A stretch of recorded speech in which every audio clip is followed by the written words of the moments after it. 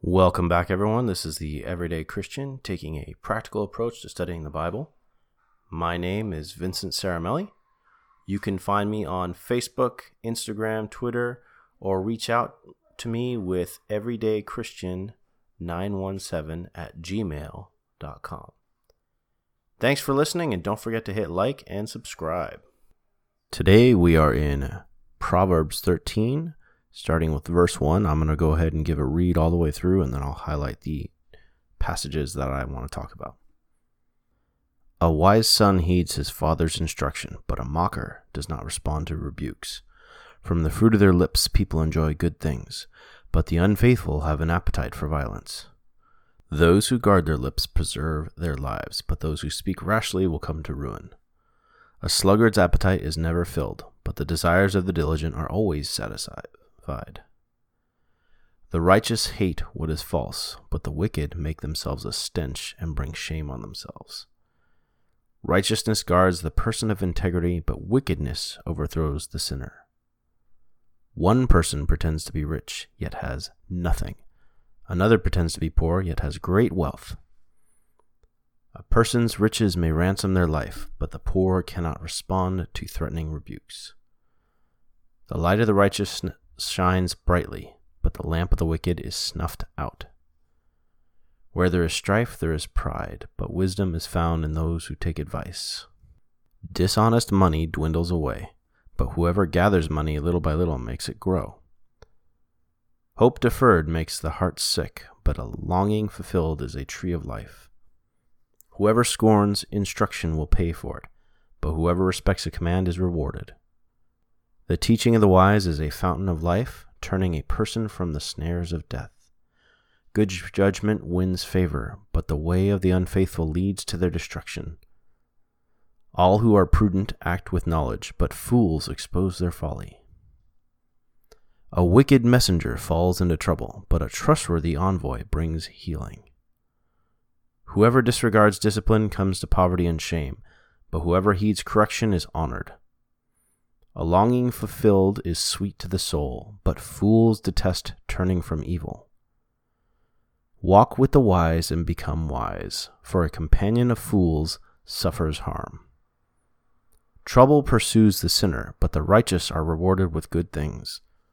A good person leaves an inheritance for their children's children, but a sinner's wealth is stored up for the righteous. An unplowed field produces food for the poor, but injustice sweeps it away. Whoever spares the rod hates their children, but the one who loves their children is careful to discipline them. The righteous eat to their heart's content, but the stomach of the wicked goes hungry. Okay, so there were two sections that spoke out to me today, and I'm going to read just kind of in verse order here. So verses 2 to 3, I'll reread them here. From the fruit of their lips people enjoy good things, but the unfaithful have an appetite for violence. Those who guard their lips preserve their lives, but those who speak rashly will come to ruin. This was a simple message for me. I need to guard my words and make sure I'm speaking in faith all the time.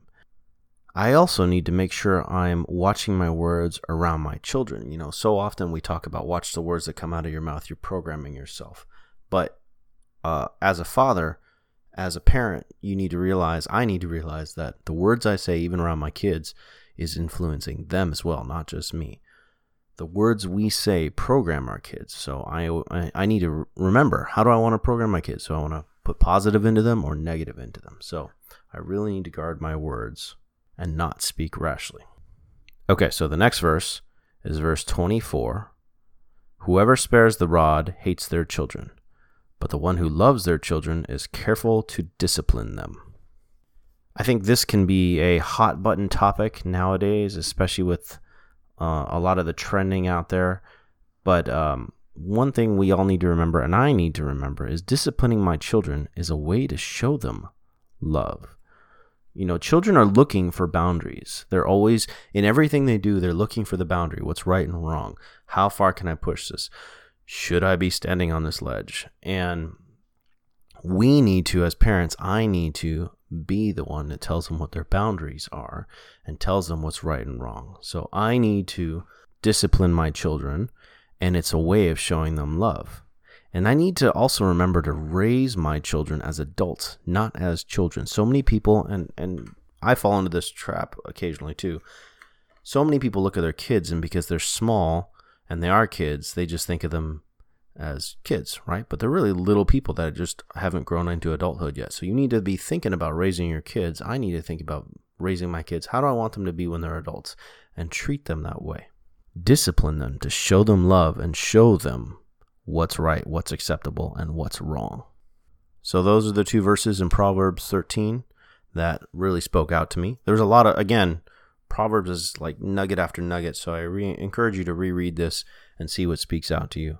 But for me, it was watching my words and then also remembering that disciplining my children is loving them. So with that, I'm going to wrap up with a prayer. Father, thank you for reminding me to watch my words, to watch what I say, because it doesn't just affect me, it affects the people around me, including my children. Thank you for reminding me that disciplining my children is a form of love, and that if I truly want to love them, I need to show them what's right from wrong. Thank you for the love you shower on us every day and the discipline that you put on our lives and my life. I ask that you watch over me and guide me as I study further in Proverbs. In Jesus' name I pray. Amen. Thanks for joining me. I'll talk to you all next time.